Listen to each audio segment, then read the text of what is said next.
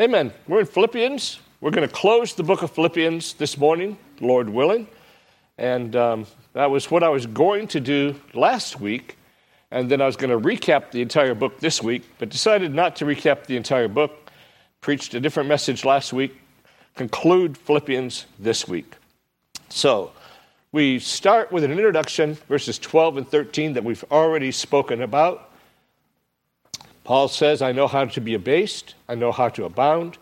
Everywhere and in all things I've learned both to be full and to be hungry, both to abound and to suffer need. I can do all things through Christ which strengthens me. That's a very familiar verse, and it's used all the time, as you know, to prove all sorts of things. Athlete's favorite verse, right? They score a touchdown, that's the verse they'll use. Never mind the Christian defensive back that didn't tackle him, So, and that's not the way to use the verse, of course. It's tied to verse 12. I know how to be abased. I know how to abound. Everywhere and in all things I've learned to be full and to be hungry, both to abound and to suffer need.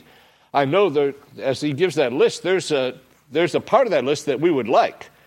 Abounding, that would be great. Being full, But he's learned in whatever state he is in to be content. And so that's the situation that we have here. And he tells us that down later about being content, of course. So we pick up now in verse 14. Let's pick up there. New material. Nevertheless, you've done well that you shared in my distress. Now you Philippians know also that in the beginning of the gospel, when I departed from Macedonia, no church shared with me concerning giving and receiving, but only you. For even in Thessalonica, you sent aid once and again for my necessities. Not that I seek the gift, but I seek the fruit that abounds to your account. Indeed, I have all and abound and am full, having received from Epaphroditus the things sent from you, a sweet-smelling aroma, an acceptable sacrifice, well-pleasing to God, and my God shall supply all your need according to his riches in glory in Christ Jesus. Now to our God and Father be glory forever and ever. Amen. And you would think that would be the end, but it goes a little bit further. Greet every saint in Christ Jesus. The brethren who are with me greet you. All the saints greet you, but especially those who are of Caesar's household. The grace of our Lord Jesus Christ be with you all. Amen. So, as we see, verse 11, he tells us he's learned whatever state he is in to be content. Verse 12 tells us more about the state that he's content in and willing to be content in, and that he has learned to be content in. And that doesn't mean he's learned perfectly, but he's learning and has learned and is learning to be content, even in those difficult circumstances. And then he turns from those exhortations to thankfulness. Verse 14, thankfulness. He thanks them. I find it somewhat puzzling that many commentators don't understand the thankfulness aspect of this. He certainly is thankful for what they've done, and he's not being some kind of a martyr or such, saying, I have all that I need. You don't need to support me anymore. I'm content. I'm full. I have what I need. That's something you don't hear a lot from televangelists, right? You don't hear a lot of that, but that's what the Apostle Paul says, and because it was true. And they had actually, out of their poverty, given to help him, out of their poverty. And he says, you know what? God's going to supply your needs because of what you have done. And that's something for us to learn, that God, we don't give so that we can get. That's not what we do. But God's not going to be a debtor to any man. And so we should give what we can. And the widow that came into the temple, what did she give? 2 mites. And you know as well as I do that as she gave those 2 mites, while other people were parading themselves and giving great gifts and giving a lot of money, she gave 2 mites, which really amounts to about 2 pennies. Christ blessed her because he said she gave everything she had. The Lord doesn't need our money, but he's pleased to use our money. We got to talk about money today because that's what the text talks about. And those of you that come all the time know we don't talk about money a lot here. And the Lord's been good to Sovereign Grace Baptist Church. We run a balance that is in the black. And that's because we're frugal. That's because people give. And so we're thankful for that. But we're going to be talking about money. We're going to be talking about missionary giving also. So first of all, he gives them thanks for their support. Paul learned to be full. He learned to be hungry. He learned to abound. He learned to suffer need. But he sincerely thanks them for their care for him, which was through the Lord Jesus Christ. Now, there's some history background here, but whenever we talk about the life of Paul, we know the Bible is absolutely inspired, but it's kind of difficult to put his life in order because it's kind of scattered throughout. And so it becomes kind of hard for those that want to have a rigid timeline. It can be rather frustrating. But that's okay, because what we're talking about here can be found in Acts chapters 16 through 18. You don't need to turn there here. But the Philippian church was established. The Macedonian vision came. The church was established. Paul then stayed in Philippi for a time and then left and went to minister in Thessalonica. That would be the most logical place for this thankfulness to occur. For even in Thessalonica, you sent an aid once and again. Okay. Different translations translate this differently. The reason they do translate it differently is because it's an idiom. An idiom, as you know, is something that wouldn't make absolute sense if you translated it literally. It has a meaning behind it. Just like we say, well, you know, this has happened time and time again. Okay, that's an idiom, right? And so that's what we're talking about here. And the New King James and the ESV go once and again when it's talking about this aid that you've given in verse 16. And there's other ways it can be translated. The New American Standard says, even in Thessalonica, you sent a gift more than once for my needs. Now, that's certainly not exactly what it says, but it does do the idiom well, you know. And then the NET version says, on more than one occasion, you sent something for my need. Again, it gives us the good idea there because literally it would be once and twice. And so we'd think, no, 2 times. But no, it doesn't necessarily mean 2 times. It means that he did receive gifts from them, and probably not only the gifts from Thessalonica, but some ongoing support, because Epaphroditus came to him later while he was in prison and brought gifts. So we know that they were very much concerned with the Apostle Paul and very much serving him as he served the Lord. Now turn to 2 Corinthians chapter 11. This is where we get a little bit of background. 2 Corinthians chapter 11, the context in chapters 8 and 9 is Paul is exhorting the Corinthians to generously give to a missionary need. And the missionary need wasn't his own need. The need that he wanted them to give towards were the saints in Jerusalem who were suffering greatly, okay? And some of the best scriptural admonitions on giving is found in 2 Corinthians chapter 8 and 9. I preached a series before on that, 6 messages on that, on the grace of Christian giving. I'm not going to go over that today, but you can find it there on the internet if you'd like. He's raising money for the persecuted saints in Jerusalem. Now, if you've been in the Revelation series on Sunday night, and we'll be resuming that again by God's grace, come October, we've just finished talking about the mark of the beast. And of course, that is famous, well-known. Everybody in our society, just about, maybe not everybody, 90% of the people in our society know about the mark of the beast. And it's usually portrayed as a computer chip that you put in your hand or something like that. Of course, I remember growing up, it was being just amazed at a fellow that came in the 70s and said, someday you're going to go to the store and you're not going to pay with money. You're not even going to write a check. You're going to actually have this card that you carry, stick it in, and they'll take it right out of your bank. Or something. I don't want that. I don't want to be doing that. Well, that's exactly what has happened, hasn't it? And the mark of the beast is not a computer chip. It's not an ATM card. It's not those things. Actually, you even heard it this morning as Daniel read the scriptures. He talked about the mark of God that was on the people of God. And the book of Revelation talks a lot more about the mark of God than it does the mark of the beast.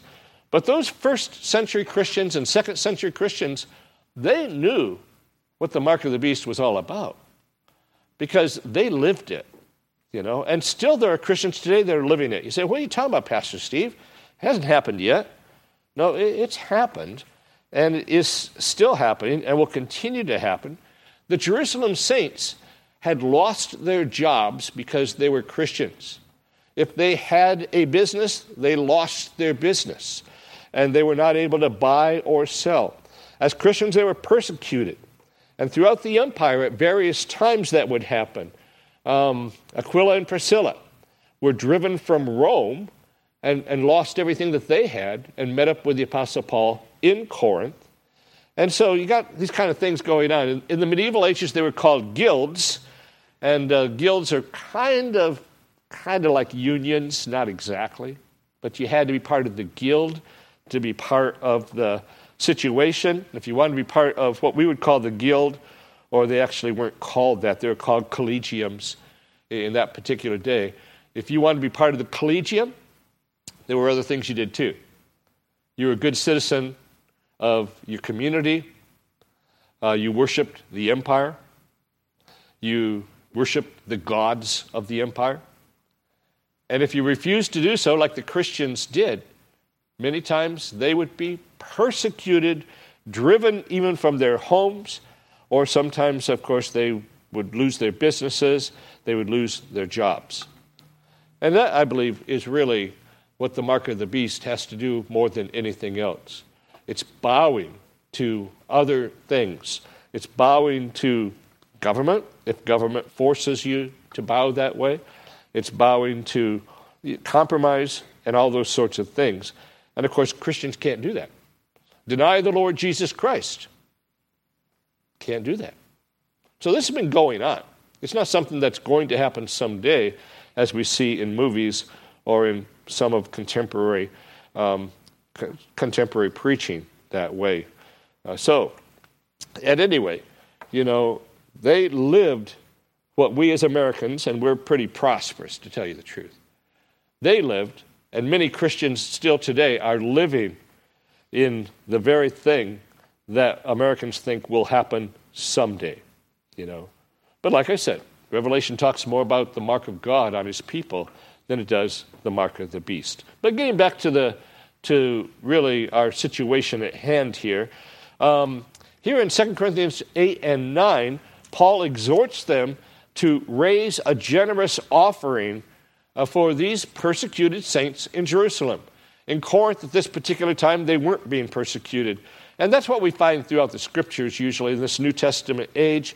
In the first century, they were sometimes being persecuted, sometimes not being persecuted. It depended on where you lived, at what particular time, and who was the proconsul, for instance, of that particular province. And so there'd be persecution, but it wouldn't be universal persecution. But then it would become that later. And so anyway, this is what's happening. He's raising money for the saints in Jerusalem. Many of them had sold their homes and given it to help, and now they were really in trouble. They'd lost their jobs and such like that. So, Corinthians, give to this need. They weren't given. So he exhorts them to give, asks them to give, tells them to give, instructs them to give.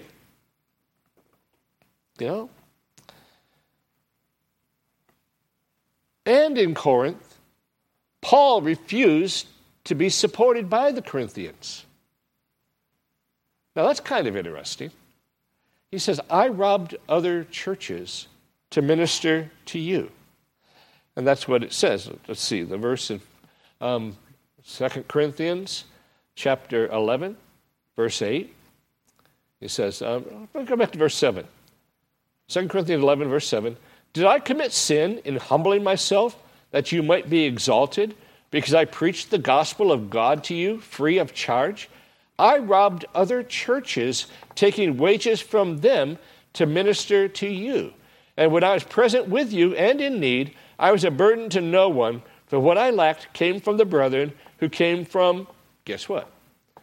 Macedonia. That's where Philippi was, who came from Macedonia, and they supplied. And in everything I kept myself from being burdensome to you, and so I will keep myself. As the truth in Christ is in me, no one shall stop me from this boasting in the regions of Achaia. Why? Because I do not love you, God knows. But what I do, I will also continue to do, that I may cut off the opportunity from those who desire an opportunity to be regarded just as we are in these things of which we boast. And then he just goes on. But what he's talking about is something that was happening back in that day. The philosophers loved to spout their philosophies. As they spouted their philosophies, they would raise money and be given gifts and such like that. And Paul didn't want to be accused of being that kind of a guy. Here's another guy coming, spouting his philosophies to us, and he's just doing it to enrich himself. And Paul knew the gospel is not for sale. I'm going to do what I need to do to be able to preach to you. And if it means working with Aquila and Priscilla to make tents, I'll make tents with Aquila and Priscilla, and we'll sell our goods and support ourselves that way. If it means taking money from other churches, including the Philippians, then that's what we'll do too. And that will mean we don't have to make as many tents and we can spend more time in gospel ministry. That's great too. But he wouldn't take it from the Corinthians because of their attitude, I'm sorry to say, and also because of the opponents who are going to accuse him of being greedy of money. But, in 2 Corinthians, he also talks about the fact that they should have supported him. They should have. And that's what chapters 8 and 9 talk about. And without going there, just to highlight a little bit, he gives some reasons. So the soldier doesn't go into battle without pay. A farmer isn't denied eating the crops that he grows. Even a donkey is allowed to eat the grain as it treads out the mill. So he's kind of rebuking them. This was a church that had a lot of problems. We preached through 1 Corinthians, and 2 Corinthians, things were better by then, 6 months later. But in 1 Corinthians, he actually lays out at least 20 problems that church had. At least 20 major problems that were causing them disruption and discord. So Paul wouldn't let them support him. Now, let's bring this up to date. Let's bring this up to our own time. I think we can be very, very thankful for the modern missionary movement. Guys like Carey, Judson, guys like that were at the very beginning of the missionary movement as we know it today. I think the missionary movement has done well overall. It's had its problems. Sometimes we as Americans and English people have done the same thing too, have gone into foreign lands and tried to turn people into Americans or Englishmen. And that's not what we're supposed to do. We're supposed to preach the gospel. We're supposed to preach the gospel, bring it into every culture, okay? And so it's not our job to turn them into Americans. It's our job to preach the gospel. And then God will work in that culture. And hopefully, I think the very best way to do missions is for the missionary to work in that culture and raise up ministers from that culture and churches be established in that culture. And now you have something that's self-perpetuating and continues on. And that's exactly what Carey was doing, by the way. William Carey became, as he puts it, I'm trying to be pejorative here, but William Carey says, I became a Chinaman so that I could reach the Chinese. And you know what? A form of his mission is still going today in China, in spite of communist persecution and everything else. He was training the Chinese after 7 years of barren ministry. His own translator wasn't even a Christian, but he was learning Chinese, he was working, doing what he could, After 7 years of barren ministry, God began to send fruit. So, and there were people holding the ropes back in the States and back in England to support that ministry. As we talk about missions, our church is a missions church. We've believed in planting churches, and we've planted churches. And God's been good to us there. Some have done better than others, but that's up to God too, isn't it? And so we've done that. We've helped other churches that were struggling churches. And if you were a businessman, you'd look at the situation and say, well, why are you doing that? That's not helping you. Why don't you do the things that you can do and take that money and make things more beautiful here, Well, we believe in giving. The church believes in giving, and our church people ought to believe in giving too. And of course, ministers should be paid. When they need pay, they should be paid. A minister who's only in it for the money, well, he's a fool, right? A minister that's only in it for the money is a fool because there's not that much money involved, okay? But in all honesty, that was a joke. A minister that's in it for the money is a hireling, okay? And that's a bad thing. That's a very bad thing. So why is a minister paid? It's very simple. He's paid so he can have time. You really pay him for time. Time for study, time for prayer, time for counseling, time for you, time for evangelism, time for this. That's why a minister is paid. It's very simple. If he has to work, and many times beginning ministers have to work. They have to. And what's going to happen? Well, it's going to be difficult for them. It's going to be difficult for their families. It's going to be difficult, but they'll struggle and they'll make it through by God's grace, And hopefully the church will grow and the church will take care of them. I am concerned about ministers that just leave and go to other places for a higher salary. To me, that's concerning. Doesn't mean a minister should never leave. Doesn't mean that, okay? That doesn't mean that at all. But if it's just for a promotion, so to speak, okay, it should be God that moves. It should be God that's the one that plants, and God is the one that moves. So, it's not God's design for every church to have the same minister or ministers for years on end. Sometimes guys are only there for a short period of time, and they move on. And sometimes they just kind of stick around and won't leave, So there you go. So anyway, the Bible tells us the minister is worthy of his hire. In fact, the Bible goes so far in 1 Timothy 5:17 to say that the minister is worthy of double honor, and the Greek there is double honorarium. And when you flesh it all out, and I got a sermon that's very popular in sermon audio, I downloaded over 1,000 times, that's called The Minister's Salary. And I hope it's been downloaded in some cases for men, for deacons and such like that to listen to it so they can get an idea of how they should support their pastors. I hope that's the case. Double honor, double honorarium is what it amounts to. You take it in its most literal sense, and you say the minister is worthy of twice the salary of the average person in the congregation. Now, most good gospel ministers wouldn't take a double salary. We're talking about what he's worth and what the value is, But that's where we really see problems today. We see problems on both ends. We see problems with churches. Hopefully, if they're not able to support a man, then that's up to God too. But if they can and they don't, that's wrong, And there's also a limitation. If the minister is worthy of double honor, should he be treated like the CEO of a corporation and get 10 times the amount of the average worker? Or 100 times the amount of an average worker? Should he be made a millionaire and just say, well, I'm a millionaire. You can be a millionaire too. If you'll just give to my ministry, then God will bless you and make you a millionaire. I mean, come on, people. These are ridiculous things and just cause the world to laugh at Christianity. And, they're already going to think the gospel is foolishness. But what if we act like fools?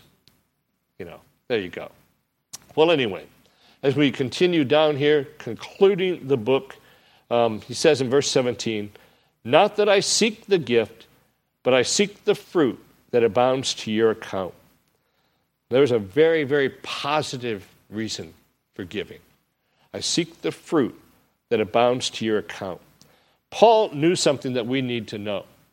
As we give our gifts to the Lord, we're in partnership here. Churches were established. God's work was being done. They were partners with Paul in the ministry. Just flip back to chapter 1 of Philippians. And he notes it a couple of times by the very word that he uses. Philippians 1:5, "For your fellowship in the gospel from the first day until now." Note that word fellowship. There's that koinonia. There's that togetherness. Verse number 7, "Just as it's right for me to think this of you all, because I have you in my heart, inasmuch as both in my chains and in the defense and confirmation of the gospel, you all are partakers with me of grace." They couldn't go to these other places, but Paul did.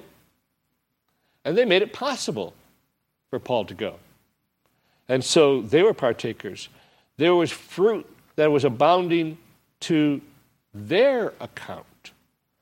And of course, we know so many things we could say about that. Then he goes on.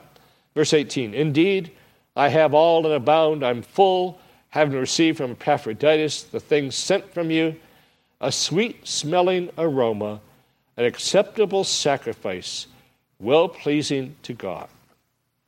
Both those things are well-pleasing to God. The sweet-smelling aroma, and that pictures us back to the Old Testament, where they'd have the burnt offering, for instance, or even some of the other grain offerings and such like that they would do. And they'd put out a sweet aroma that way. Burning the incense would be like that too. And so that's what the New Testament Christian giving is like. A sweet-smelling aroma that God is pleased with, an acceptable sacrifice that God is well pleased with. And that should take you back to Romans chapter 12 when you think about that one. Romans chapter 12, verse 1, "Present your bodies a living sacrifice, holy, acceptable unto God." So, and Peter talks about the same thing too. Peter talks about Christians as a holy priesthood to offer up spiritual sacrifices acceptable to God through Jesus Christ. Well, we're getting towards the end here. Verse 19, a very, very familiar passage. But the reason I spent so much time talking about the background, the reason I spent so much time talking about the offering, the reason I spent so much time talking about the support is so we understand what verse 19 is all about. Because it's, again, taken out of context.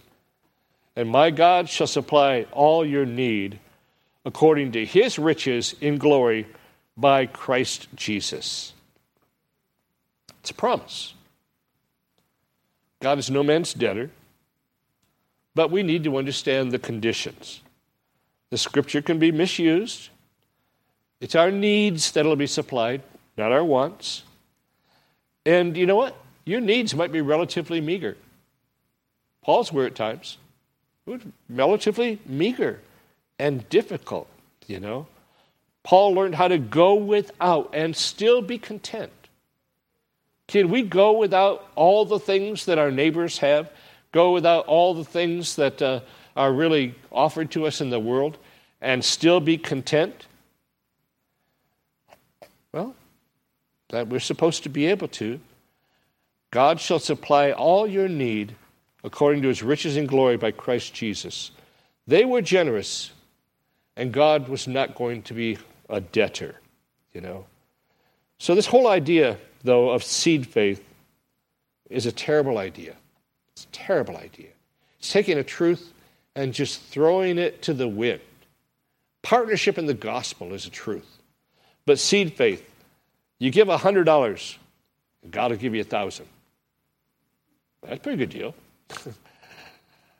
You give $10,000, God will give you 100,000. Who wouldn't go for that?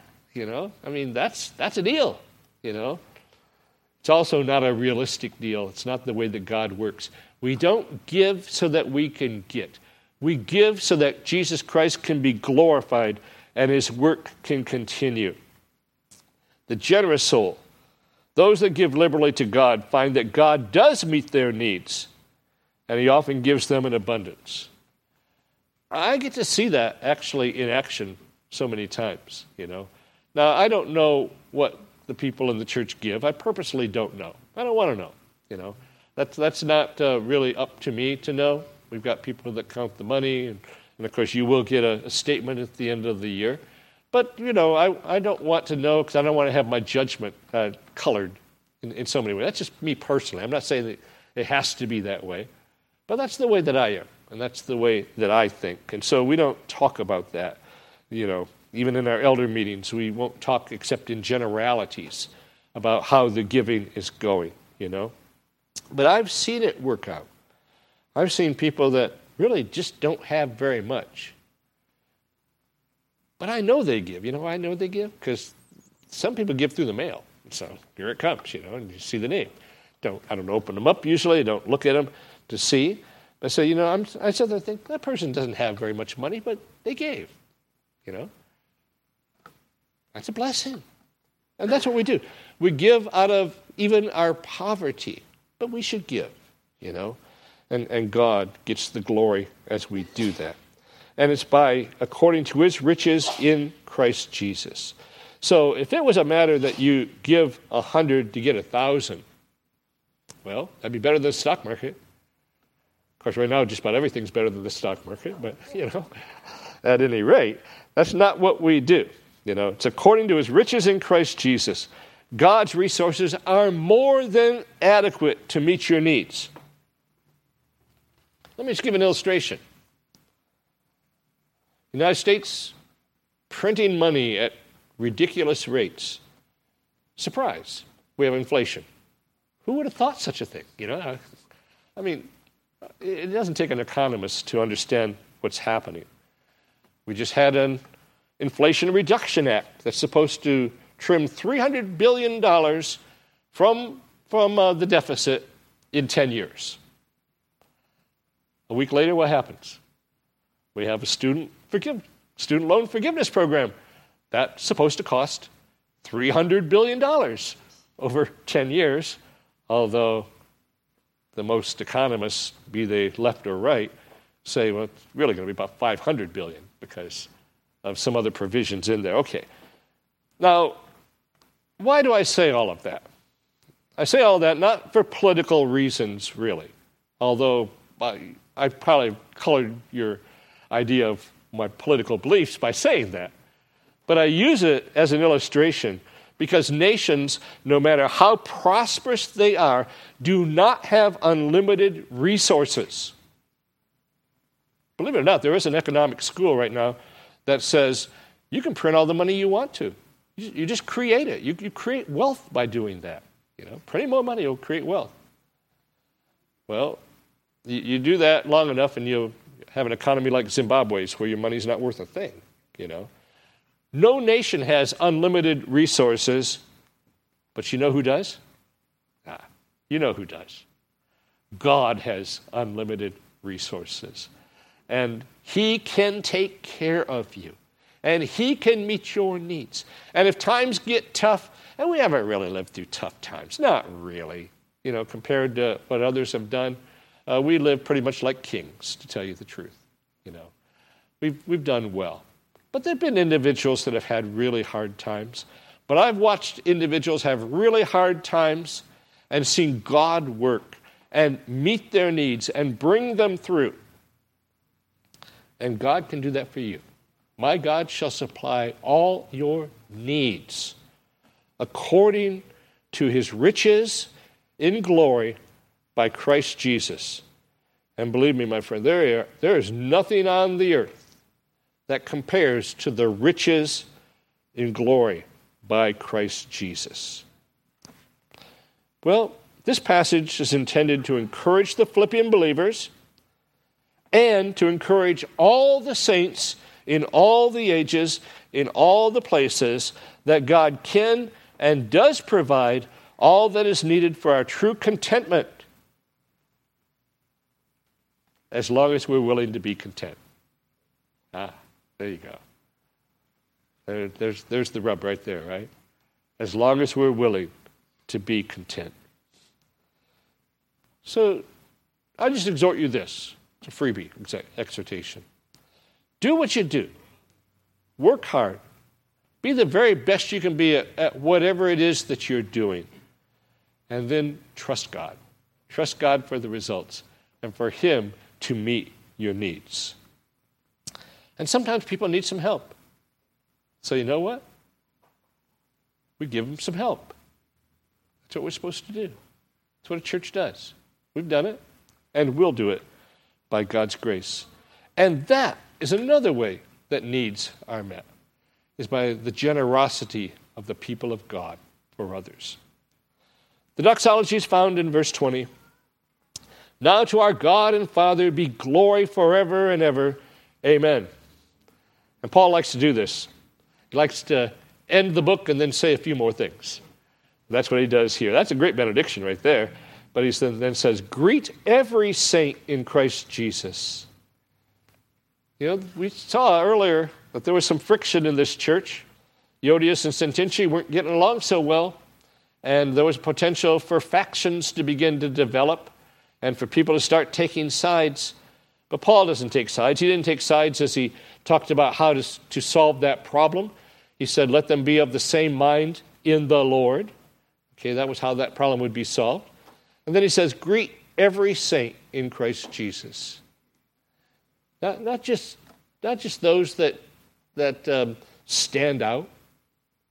There's some saints in Christ Jesus that kind of hang back a little bit and stay in the background, you know. But they're saints. They're saints in Christ Jesus. May the Lord bless them, and may we minister to them, and may we minister to each other. I really believe, we'll see some surprising things at the end of time when things are revealed, and people that we thought maybe were quite simple and not really with the program that well, prayer warriors, and helping people behind the scenes in ways that we never knew, And so that's what we do. We should love all of God's people. Greet every saint in Christ Jesus. The brethren who are with me greet you. So he had some people with him, of course, and we could talk about who they were. Luke would have been one of them, and some others too. All the saints greet you, but I like this, especially those of Caesar's household. Doesn't tell us who they are. Doesn't want to jeopardize them, get them in trouble. But he's in prison, and there are some in Caesar's household that actually have come to faith. Now, if you're part of the Roman government and you come to faith, you could be in some serious trouble. You could be in some very serious trouble, because the next thing you find is your job's in jeopardy and you could be persecuted. All kinds of things could happen. So he doesn't give them away with their names, but who would they be? Well, they would be like the soldiers that guarded him. They'd be like the slaves that worked in the royal compound. They'd be like anyone that's connected to the government in some way or another, The gospel is powerful. It's so powerful, it can penetrate anywhere, even in the courts of the most powerful man on earth in his time. Man thinks he's powerful, but every man's going to die. God alone is actually all-powerful. So he ends the epistle. The grace of our Lord Jesus Christ be with you all. Amen. It opened with Jesus Christ the Lord. Paul and Timothy, servants of Jesus Christ, It ends with Jesus Christ. And that's the way it should be. Every gospel message should be centered on the Lord Jesus Christ. But let me ask you now, individually, each one of you that are here. Jesus Christ is Lord, but do you acknowledge Jesus Christ as your Lord? The Bible tells us that every knee will bow, every tongue will confess that Jesus Christ is Lord. But do you bow the knee today and confess him as Lord? Do you know him in saving faith? Do you believe on the only begotten Son of God? Are you looking to him alone to meet all of your needs, both in this world and especially in the world to come? The invitation's clear. Believe on the Lord Jesus Christ and you will be saved. He's never refused a sinner who's come to him in simple believing faith. He has accepted every single sinner, even a thief on the cross, even those who once were proud and arrogant and refused to bow, even those that said, I will never bow. But then they did. And the Lord accepts them. We're going to witness a baptism in a few moments. Baptism is not salvation. We've been very clear about that. Been very clear with everybody that's ever been baptized here, and very clear with Crystal. Baptism is not salvation, but you know what it is? It's your public profession of faith that you are a Christian. And in some cultures, that's really understood. You can say, I believe in Jesus. Some Muslim cultures and places like that, they won't like that too much. You get baptized, and now you're in trouble. Because baptism shows a lot of things. It shows you're in Christ. But it also shows that you're renouncing your former way of life. And now you're following him. That's what it's all about. Buried in the water, just like Christ was buried in the grave. Risen to walk in newness of life.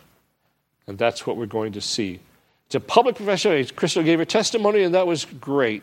All of you that have ever joined this church have given your testimony, and we've always been blessed by that. But the real testimony is the one you're going to see pictured as we go into the waters of baptism in just a few moments. Let's look to the Lord in prayer.